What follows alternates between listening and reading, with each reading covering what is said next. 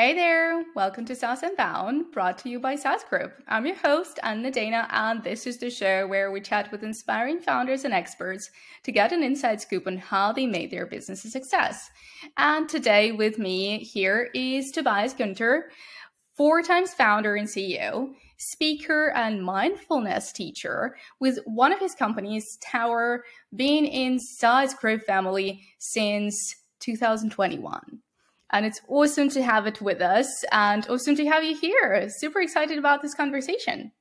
Thanks for having me, Anna. I'm very happy to be here. Great. Well, an intro, mindfulness teacher, CEO, business founder. So how did you go from one to another? If you could give like a brief background. Yes, sure. It's a wild mixture. I admit that, and it's not an everyday mixture. Right. I've been an entrepreneur for I think 20 years now. Yeah, almost 20 years, and I've done a couple of different things entrepreneurial on the entrepreneurial side. So I started in 2004 with a service business, a classic web design agency, if you will. Did that for 6 years. Quickly found out, if you count 6 years as quickly, that I'm not the service type founder. So I noticed that and switched to more of the product side of things. That's when I founded Tower, which you know, and which is now a happy member of the SaaS Group family. Did that for 11 years. So this is the rough overview. And where the mindfulness part comes in is with a personal crisis. I used to meditate or to start meditate when I still was a teenager for 2 years. And then I studied, I went to parties, drank beer and had other things to do, right, than meditating. But 2014, and this is something I'm very open to talk about, 2014, in the middle of my entrepreneurial journey, I had a burnout, the full Monty with 5 or 6 weeks in a rehab center. And surprise, surprise, there in the program, meditation was a part of their rehab program. And I picked it up again with the promise to never let it go from that point on. And I promised that and I kept that. And I even did that mindfulness teacher training. So I'm certified even. I'm not doing, to be honest, I'm not doing many of those trainings. If teams come to me and they're up for it, if teams want to integrate mindfulness into their way of working and being, then I'm very, very happy to help. That's how this wild mixture came about. Okay, all right. And I guess we definitely need to talk about like avoiding burnout or maybe not avoiding it, but coping with it. Right. Okay. So if you're okay with that, let's talk about Tower a little bit, because I guess that's first of all a very interesting business. Second, I really want to know how and why you came to an acquisition, right? What pushed you? What was the tipping point when you realized, maybe I don't want to do this anymore? So what's Tower? How did you build it? And who did you do it with? Yeah, okay. So I started in 2010, late 2010, to develop it because we were scratching our own itch. We had, if you remember, we had been a technical agency for web design or web implementation, and it was always the technical part. So back then, Git, version control, a core part of software development, became bigger and bigger. And there was actually no graphical user interface making that easier for developers. And back then I was half a developer, if you will, never a full developer. And so for me, a graphical user interface would have made the thing much, much easier. And there was nothing on the market. So back then, I already knew I wanted to transition into a product away from the service business. So we thought, together with my CTO, Alex, well, let's move into that direction. And this is when the three of us, you asked, who started that. This is Julian, who is still part of SaaS Group as Right. in the marketing function.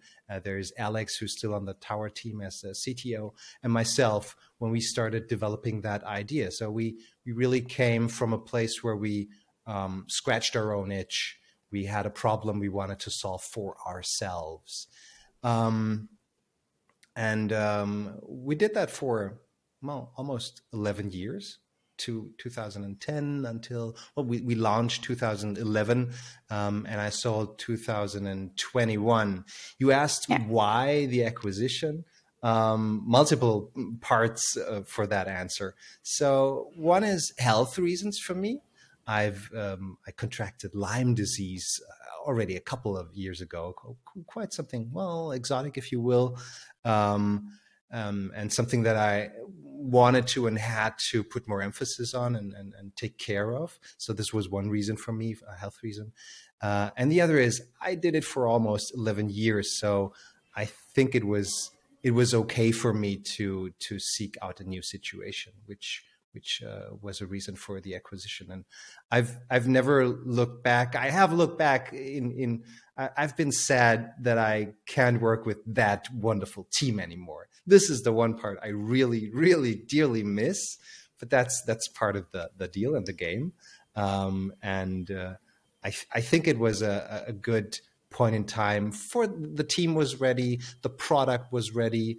And as we can see from the last 2 years where I haven't been part of the team and the company anymore, it's thriving. So it's thriving. So everything's good. That's wonderful to see from the outside. All right. Okay. That's perfect. Like it does sound very like a very smooth transition for you, but obviously all the reasons that you mentioned and the reminiscent about like working with the team, it couldn't have been too easy, right? And I want to ask you about that, but I also want to come back a little bit to the point when you said I wanted to transition from service to product, and that's a very common thing, right? That's something that I hear more and more on the podcast too. So, what is like for all the founders that start maybe with the agency, right? At what point do you understand that maybe we need to, I don't know, add a product to this or maybe transition completely? Like what's the tipping point for that? Yeah, it's such an interesting topic, and I get to hear that and talk about that a lot with other founders. First thing I would say is there is rarely a need to transition. Rarely, because well, if you have a broken business, a broken service business, then stop it and do something else, right? But the desire to transition is always a desire. It's rarely a need, actually.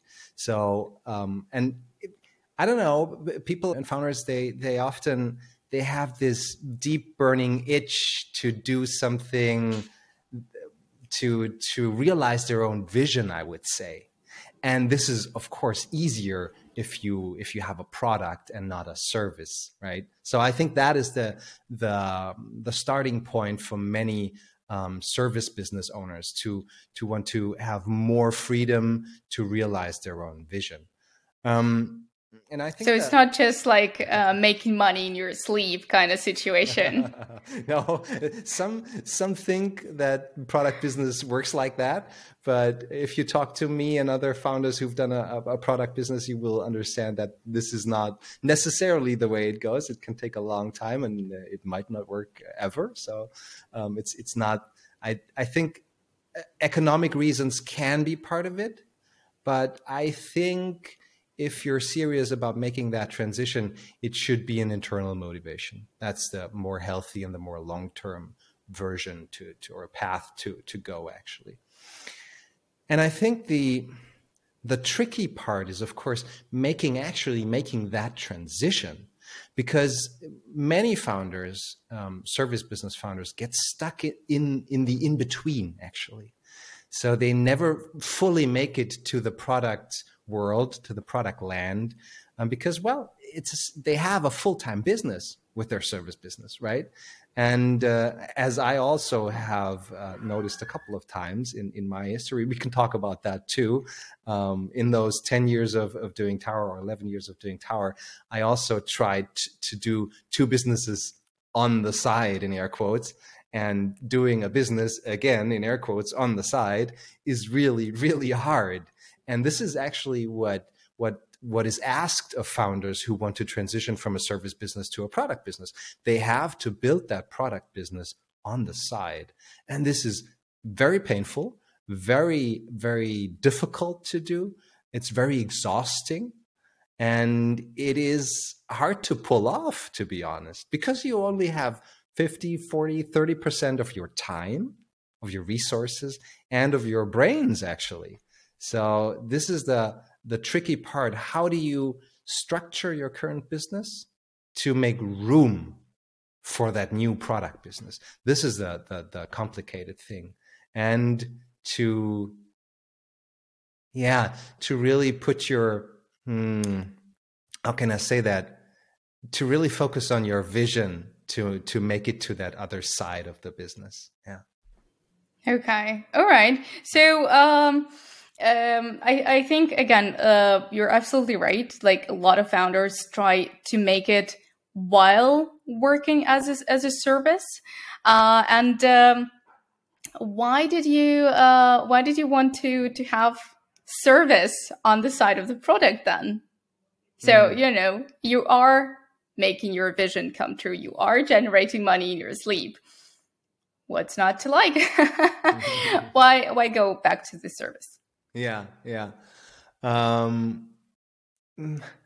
Well, I felt that with the health reasons that I mentioned, right? Lyme disease can be a pretty nasty story. It can really draw your energy out. If you do a full-time business, a full-time product business, or a full-time service business, actually, that's a lot, as every founder will attest to. And so one of the main motivations for the sale, for the acquisition, was to have more of a relaxed schedule for myself. So this is and a service business. We can talk a little bit about what I'm doing now. I think listeners don't know what I'm doing at the moment. A service business that might be a potential upside to a service business, and I'm not talking down on service businesses. I want to make sure of that. Is that you might be a little bit more flexible. I think you can control the intensity actually of that business a little bit easier. At least that's my experience. A product business often demands 120% of you. And with a service business, you can say no to that client and yes to the next client.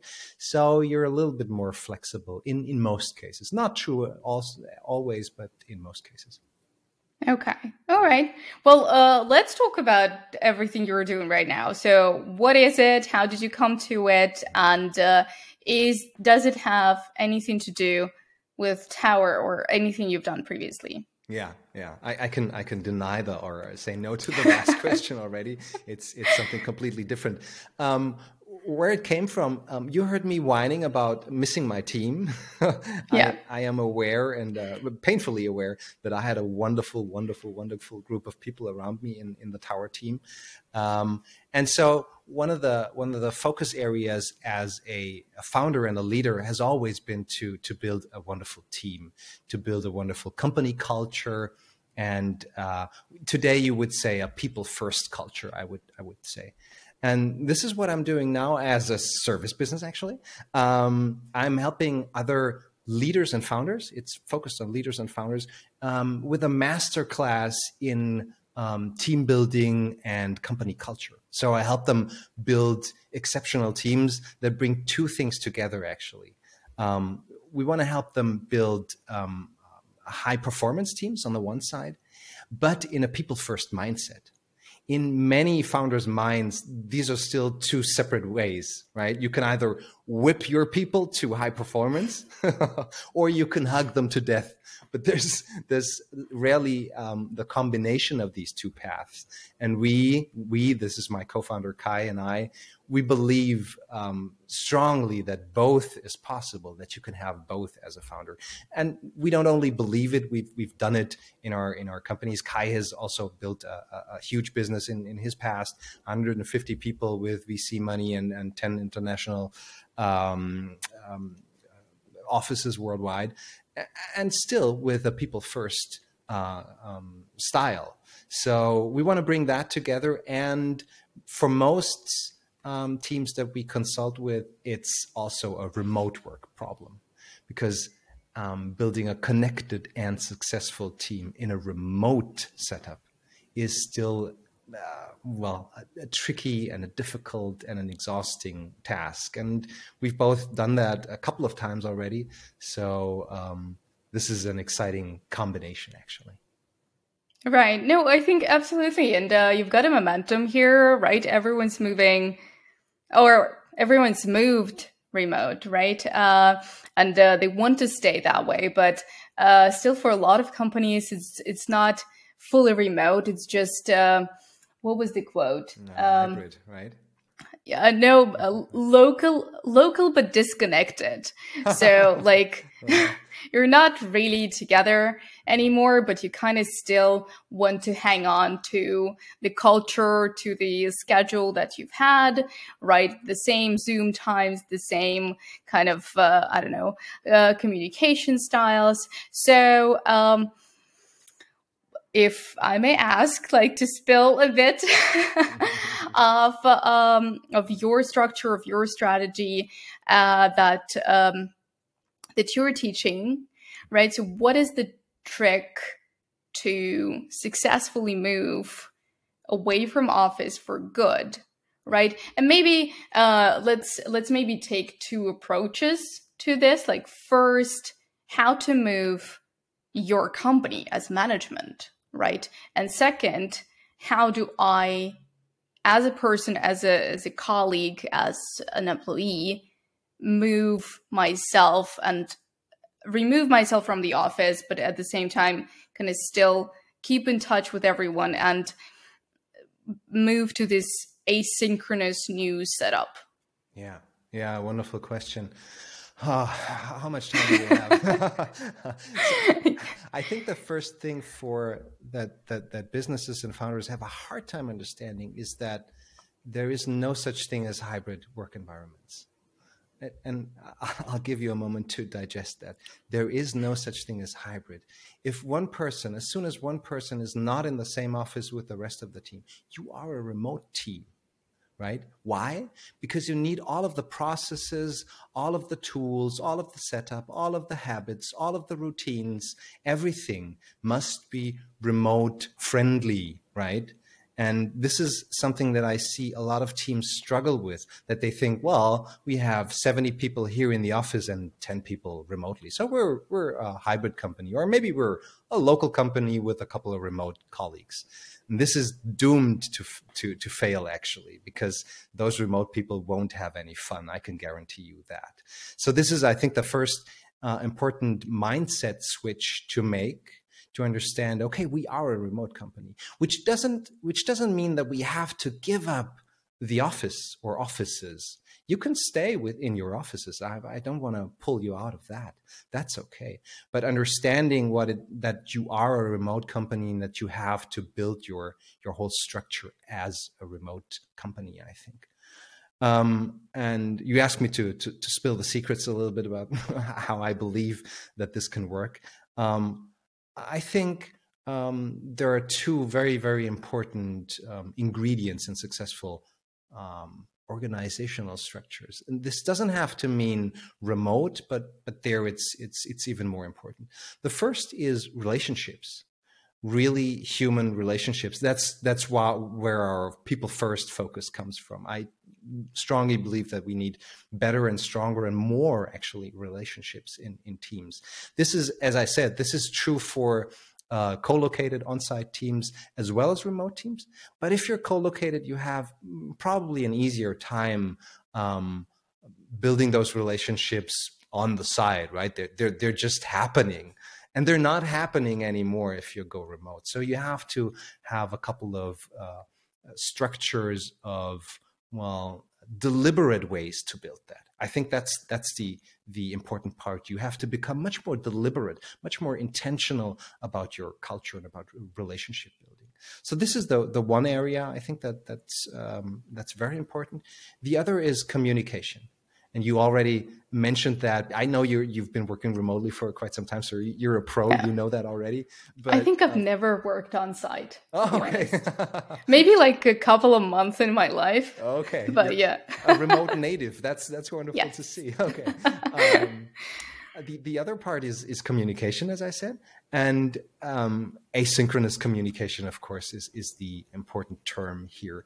So how can we decouple ourselves from time zones and from having to be in, I don't know, in the office or in the home office? Doesn't matter. How can I decouple or uncouple myself from the schedules of everyone else? Because you get a huge gift if you go remote. And that huge gift is that you get to work in your own pace, that you get to work in your own style, that you get more and more chances to work in an undistracted way, right? To move away from interruptions. But this is only the possibility you get. You have to build all the structures. I'm looking at asynchronous communication here to make that even possible, right? So this is the big promise that remote work brings. You can spend much more time in deep work, as Cal Newport, the author, calls it, but you have to structure your company in a way that this is possible. And asynchronous communication is one part of that. Focus and flexibility is one module that we teach in our masterclass, where we try to hit that balance between individual flexibility for everyone. This is highly attractive for remote workers and for every clever and high potential worker today, to be flexible, to live my life, and to not to be distracted and interrupted. This is the one thing we optimize for. And the other thing is, how can we as an organization, as a team, still find time to meet and to discuss and to have brainstorms and everything? So how can we find a balance between team time and individual time? And this is, I think, a very important topic. You could call it organizational time management. And I'm fascinated by this topic, because if we talk about time management, it's almost always a personal thing, which is, of course, it's important how I structure my days to be productive and effective. But I think companies too rarely think about how they can structure their team's time and their organization's time to become effective and to give people a good opportunity to work and be productive. Looking for new ways to find customers for your SaaS business? Consider adding an affiliate or customer referral program. Rewardful is the easiest affiliate tracking platform to set up, manage, and scale for SaaS companies. Log your customer acquisition cost and only pay based on results. Integrate Rewardful with your Stripe or Paddle account and set up your affiliate campaigns in minutes.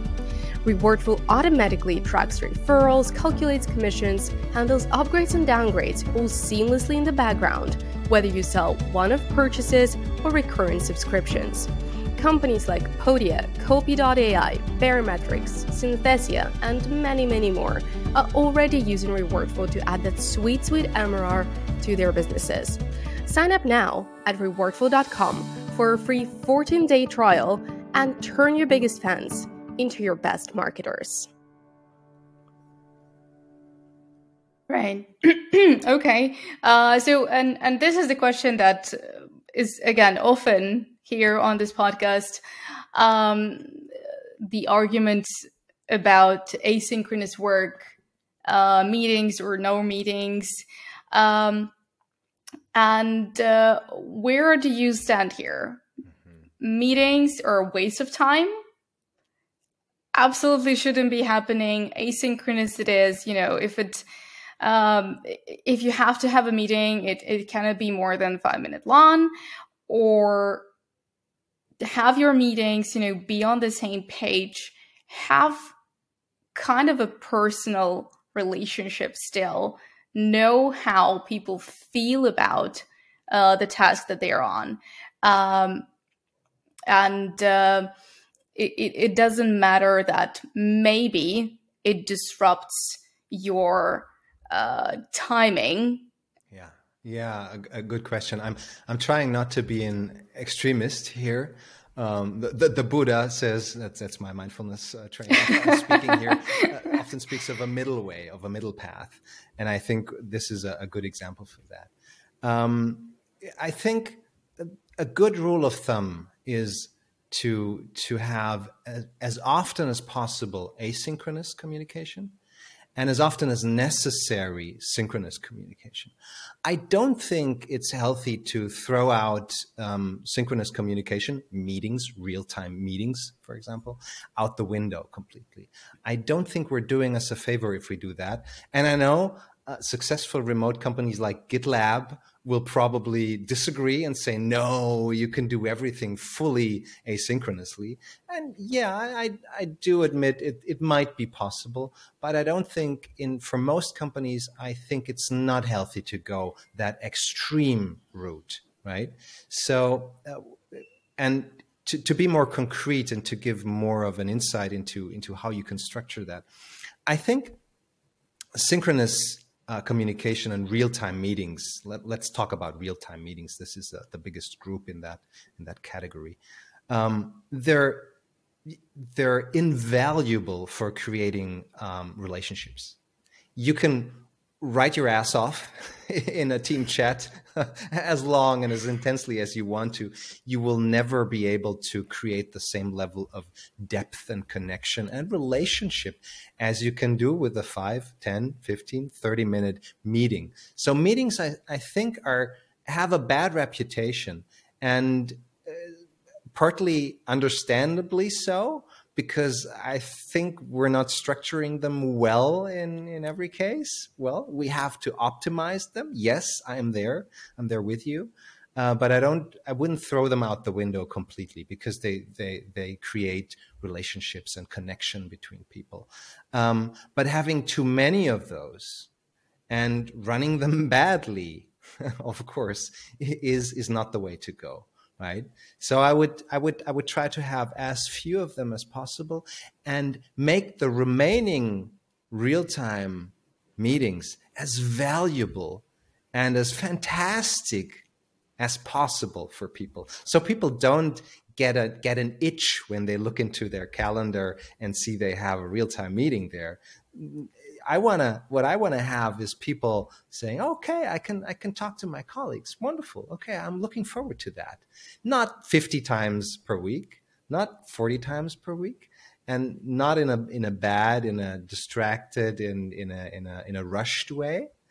But you can make meetings really, really nice, and then keep them, of course. Right. Yeah, back to what you said about writing your ass off. Just yesterday, I stumbled upon this tweet, someone saying, like, I cannot just write, yeah, okay, to somebody, because I'm a millennial. I put I give a tone to this, and I kind of think about how the other person will read that. So sometimes your okay is like, yeah, good job, like, sure. But sometimes it's like, oh yeah, you're so stupid. So, and I guess, yeah, like when you're writing this like sheets of text, it will sound very differently, even to the same person, just reading it at the different times of the day. Yeah. But yeah, structuring, I think is a great thing, because like just sitting and listening to like boring data Yeah. Yeah, not the best time spent. So how to structure meetings, like what to do, like what to put there and what not to put there. Yeah, let's maybe. I think I can add two things right now. The one is where I won't surprise anybody if I say you need an agenda, right? You need a written down agenda beforehand. Why? Because it helps structure that meeting. It helps people prepare for the topics. If you jump into meetings unprepared all the time, this can really get an ugly drag because you need the first 15 minutes to find yourself. And this is where meetings go off the rails and off the timing actually also. So a written agenda where everybody can participate, everybody knows what's there. They can also maybe deny the meeting or leave the meeting because they see, okay, these are 10 topics in that meeting.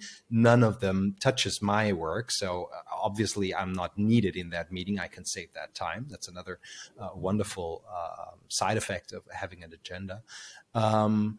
And so this is the one thing, having an agenda beforehand where everybody can have access, read and write access actually. This is the one thing. And the other thing is check-ins. And then I know a couple of teams do this already. They do check-ins when they start a meeting. I'll describe what I mean by check-ins, but before I have to read the warning label on the bottle. Sure. Because many teams know check-ins, or at least the term check-ins, but what they do is quite a little bit different from what we propose and how we do check-ins. And this can make really the world of difference, right? So what do I mean by check-ins? Check-ins are actually a wonderful little device that helps everybody say hello, say how they are. And this doesn't have to be grand feelings, right? Just their current state, how they are in this meeting at the moment, and it delivers a couple of benefits that are really invaluable. First, it helps people get a little bit of a distance between their previous meeting or their previous task or wherever they came from. Because if you jump right into the next meeting, your head is certainly still in the last task or in a phone call with a customer or in the last meeting. So we give people a break and let them have this little ritual where they can say, well, okay, I'm here. I am green, I'm yellow, or I'm red. We use traffic lights colors to make that easier. Because if you ask people the question, how are you? You will, in 90% of Western answers, get, well, I'm fine, thank you. Next one. And this is information that is not valuable. So we ask people to grade themselves on this traffic lights color scheme. And this makes it much easier. I'm green means let's go, I'm ready. I'm yellow means, well, there's been a bad customer call just before, but I'm okay. We can start. And red means I am totally exhausted. Don't count on me in this meeting. I'll lay flat on my back, just so you know. And this is the other wonderful benefit that you get from these check-ins. If somebody checks in as yellow or as red, I know, okay, there is something for that person. There's a little bit of a problem here. And if you are maybe a little bit shorter with your answers or a little bit curt or a little bit, I don't know, a little bit more, I don't know,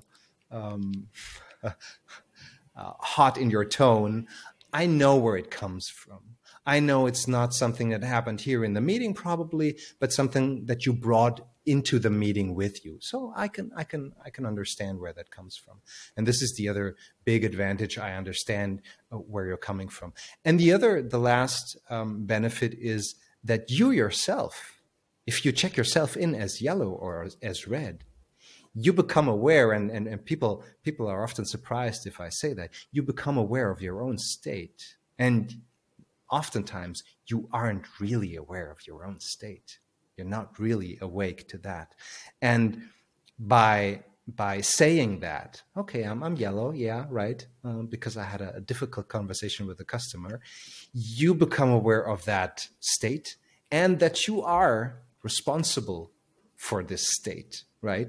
So if you bite someone in that meeting,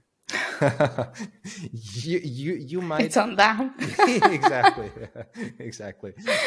You might become aware before you do the biting, because okay, yeah, I know I'm taking something, I'm bringing something with me into this meeting, so let's be a little bit careful. This is mine. I need to be a little bit careful today.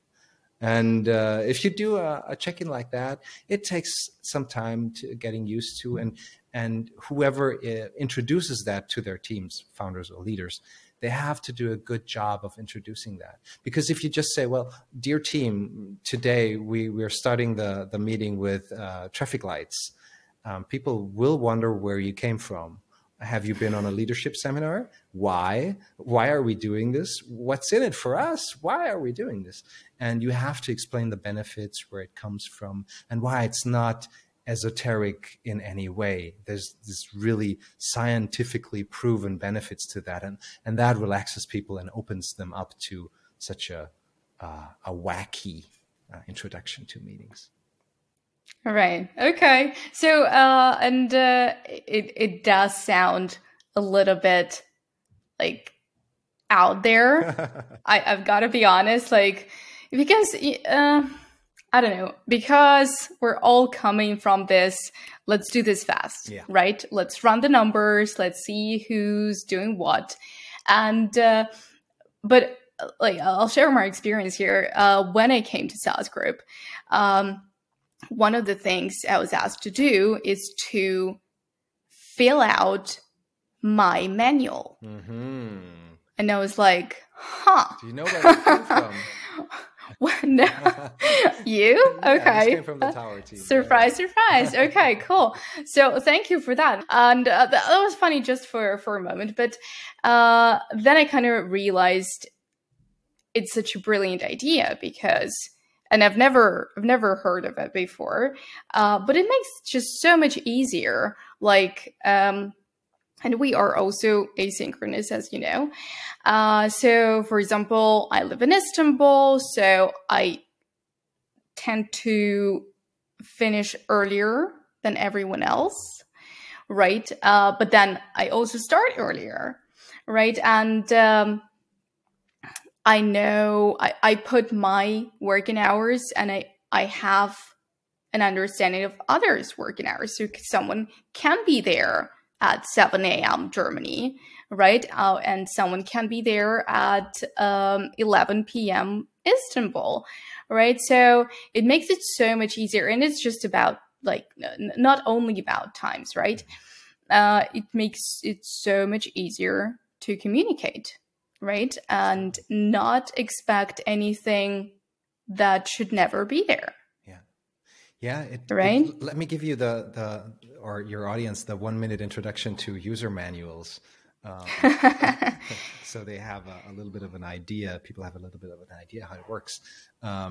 So we ask every new member of the team to fill out a short user manual. Some people don't like the term because I'm not a device, I'm a human, but it's humorous, right? You can also call it manual to me if you like that, if you prefer that. But it's a set of questions that help other people and yourself get to know that person, right? So classic questions are that you touched on already in what you told. How do I like to communicate? And this might be time zone relevant, but it might also be that you prefer to communicate in the afternoon because you like to block your mornings for deep work. All right, good to know. Other classics are, and I love that. I always have to show the example of my own user manual when I tell that. Personal quirks. How am I, let's say, special in a way? And I give the example of myself. If you read my user manual and you see the category of personal quirks, you will see that I wrote, I sometimes am very quick in the business topic, right? I say hello and then it's business, right? I don't waste a lot of time doing chit chat. And people that don't know me might think, oh, Toby is in a bad mood, or did I do something wrong? I don't know. But if you read that, if you know that about me, that's just the way I am. It's nothing personal, nothing to do with you. Don't worry. And this is so valuable, especially for people that start working with each other. So if we started working with each other, you and me, I would be so happy to read your user manual, because I would get an introduction into who Anna is. At least of course it's superficial, but it's much, much better than nothing. And I can circumvent all of the little problems that we would normally stumble upon if we start a collaboration, right? And you can do the same with me, and understand that if I jump right into business topics, it's nothing to do with you, not in a bad mood. That's just the way I work. And this is so wonderful. Yeah. User manuals. If you like, right. we can put that in the show notes, and I give people an opportunity to download the instructions for user manuals. And an example from me. So you can read about all of Sure, that would be awesome. I mean, yeah, absolutely. Yeah, I think that's perfect. Like you said, it's way better than nothing. And if it's a small team, it's okay. Like, you're adapting through, like, immersing into the culture, into the team. That's fine. There are like 4 of you, so that's okay. That will work. But if there are like 100 of you, then probably not. Okay. So what about if there is 1,000 of us? Would that still work? And because like, if I'm in a financial department at McKinsey, there's probably like 1,000 people, right? So what do I do then? Is there a way to make it into a deeper connection within a huge team? Oh, what a wonderful question. It's so wonderful, because that's often where people are, I don't know, doubtful, right? So this is often the stereotype. Okay, you're working in a startup with 25 people. Of course you can do that. But hey, we're working at, I don't know, fill in the blank for Daimler, Bosch, and I don't know, IBM. And of course it works. Why does it work? Because we're talking about teams. We're rarely talking about organizations. I'm not interested in the 250,000 people view on an organization. The human change, the human challenges, the human experience is always bound to the team. And there are no 250,000 people teams, right? There are a lot of teams in that organization. But teams are 4, 10, 25 people maybe. If you have bigger teams than that, well, it's probably rather a department than a team. And this is the good news. Yes, all of these people first ideas and structures and habits, they work in any company size. But there's a but, of course. It might take How big is the but? Let's see. That's the question. I'll unravel it part by part. Let's see. The big but is that you might have to do some political work, right? It might be that not every habit that I'm recommending here, not every tool and framework is accepted in that organization. But that's a whole different story. And this is wildly different in even in bigger companies. There will be leaders in departments where there's no problem. Their direct superior is fine with them doing things a little bit differently, as long as the team is high performing and not crumbling apart. And there might be other teams where the direct superior says, well, this is esoteric bullshit. Don't start with that. Okay, a little bit more difficult. But I'm very hopeful that because of the fact that we're talking about teams, right? And you can always start transforming an organization if you start with the team, right? We're not looking at the whole organization as a whole, but more like the team. Okay. All right. Awesome. So I have just a couple more questions. And the first one will be, how do I start? Right. I know that maybe my transition to remote work wasn't the most successful. What do I introduce? Is it the traffic lights? Is it the user manual? Is it something else? Oh yeah, that's a good question. I would say the first step, because it's so easy and so important at the same time, is to make your meetings better. As we said, don't try to throw out all of the real-time meetings at once. That's not healthy. That's not useful. But try to make them better. One part of that is, use the traffic light check-in thingy. That's one thing you can do. The other is to have agendas. Right? That's what we also talked about. And the third thing would be maybe making sure you don't have too many of those, right? Don't have too many meetings. See if you can reduce the number of meetings a little bit, and have an open conversation with your colleagues. If you're a leader in an organization, you don't have to do that alone. You can come with ideas and prepare things and have some suggestions like the things that we talked about, and then give that into your team and see what resonates and what might take a little bit longer for them to adapt. So this is, I think, is the first idea that I have. And the second is, because it's so easy and so simple, is the user manuals. It's a nice introduction into people first way of thinking and into getting to know your colleagues a little bit better. You'd be surprised how little people know about each other who've worked with each other for years. They only know their roles and their job descriptions and what tasks this person pushes over the edge onto my desk. But getting to know the person a little bit, at least, this often does wonders. So I think these two, improving your meetings with the things we talked about, and maybe dipping your toes into the user manual thing could be a nice introduction. Right. Okay. Thank you. And the last one will be about companies still pushing people back to the offices, even though, we are happy remote, right?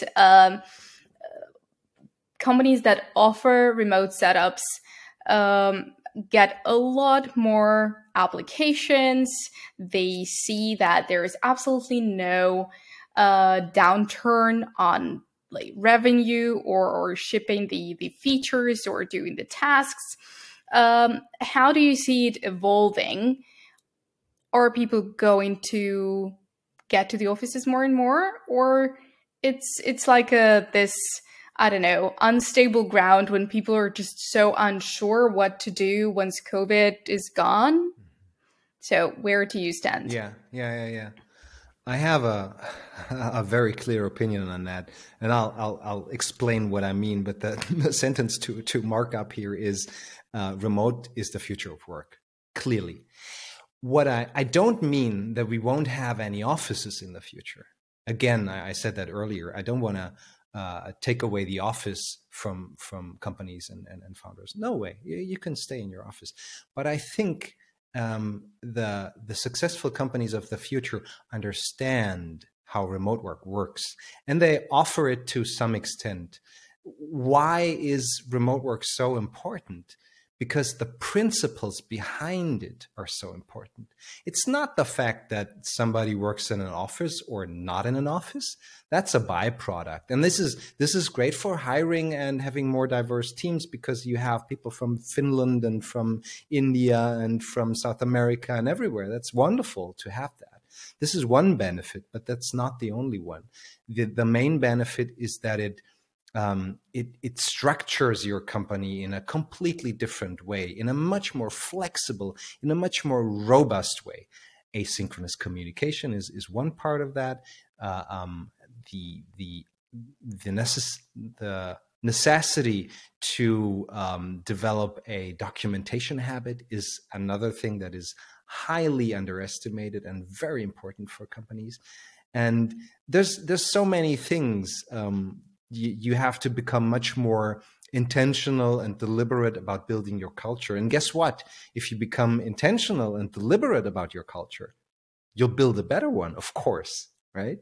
And all of these things give such an interesting and important mix for remote work, that I'm really, really sure that this is the future of work. And again, it's not about office or not in the office.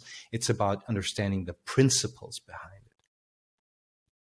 it. Okay. All right. Well, it is great. I think absolutely remote work is something that people want. But I can't help myself not remember how it was taken with the first wave of COVID, when everyone was like, no way I'm working from home. Like, there are kids, there are, spouses, there is, my dishwasher running, so many distractions. So it's great to see like how this is shifting. Yeah, I think that's an interesting point.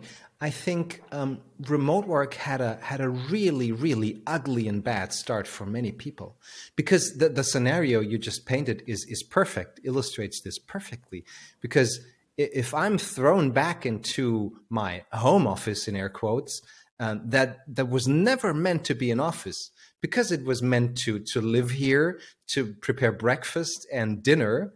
And if you have 2 or 3 children running around your kitchen table and you have to work on that kitchen table and share it with the whole family, you have a chair that ruins your back. This is not a fair competition between the office and remote work. So I think this is often forgotten by people who say remote work doesn't work for them. Did you give remote work a fighting chance?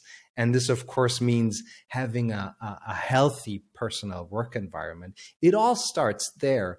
And often people don't see that. If you're living in a flat that was never meant to accommodate you in a professional, in a work environment sense, then, well, of course, remote work will be a shitty experience for you. So I'm so glad you brought that up, because that is often the misunderstanding. If this is how remote work is, okay, I don't want to spend a second day in that environment. Of course, we have to start there with a healthy work environment. Yeah, good point. Okay. Well, I'm super glad that you're also coming to our internal event at SaaS Group, because there is still a ton, I think, to learn there, and I have quite a few questions, so looking forward. Expect me to blab through that meeting.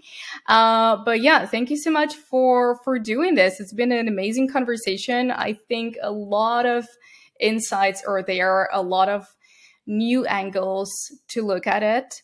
So thank you so much for doing this, and excited to have you on our own event. Yeah, you're more than welcome. Thanks for having me. Thank you. All right, and take care. You too. That was yet another awesome conversation on SaaS Unbound. We're always looking for new guests to share their experiences. We mostly talk with bootstrapped SaaS founders, and if you're one, reach out to me directly at anna@saas.group or find me on LinkedIn. If you're not bootstrapped or even not SaaS but have a great story to tell, we want to hear from you too. And obviously, SaaS Unbound wouldn't be possible without the SaaS Group, a founder-friendly private equity company that buys awesome businesses that people love to take them to even greater success. If you're thinking about selling your company or just exploring your options, feel free to visit saas.group, fill in the form, and expect a response in under 24 hours.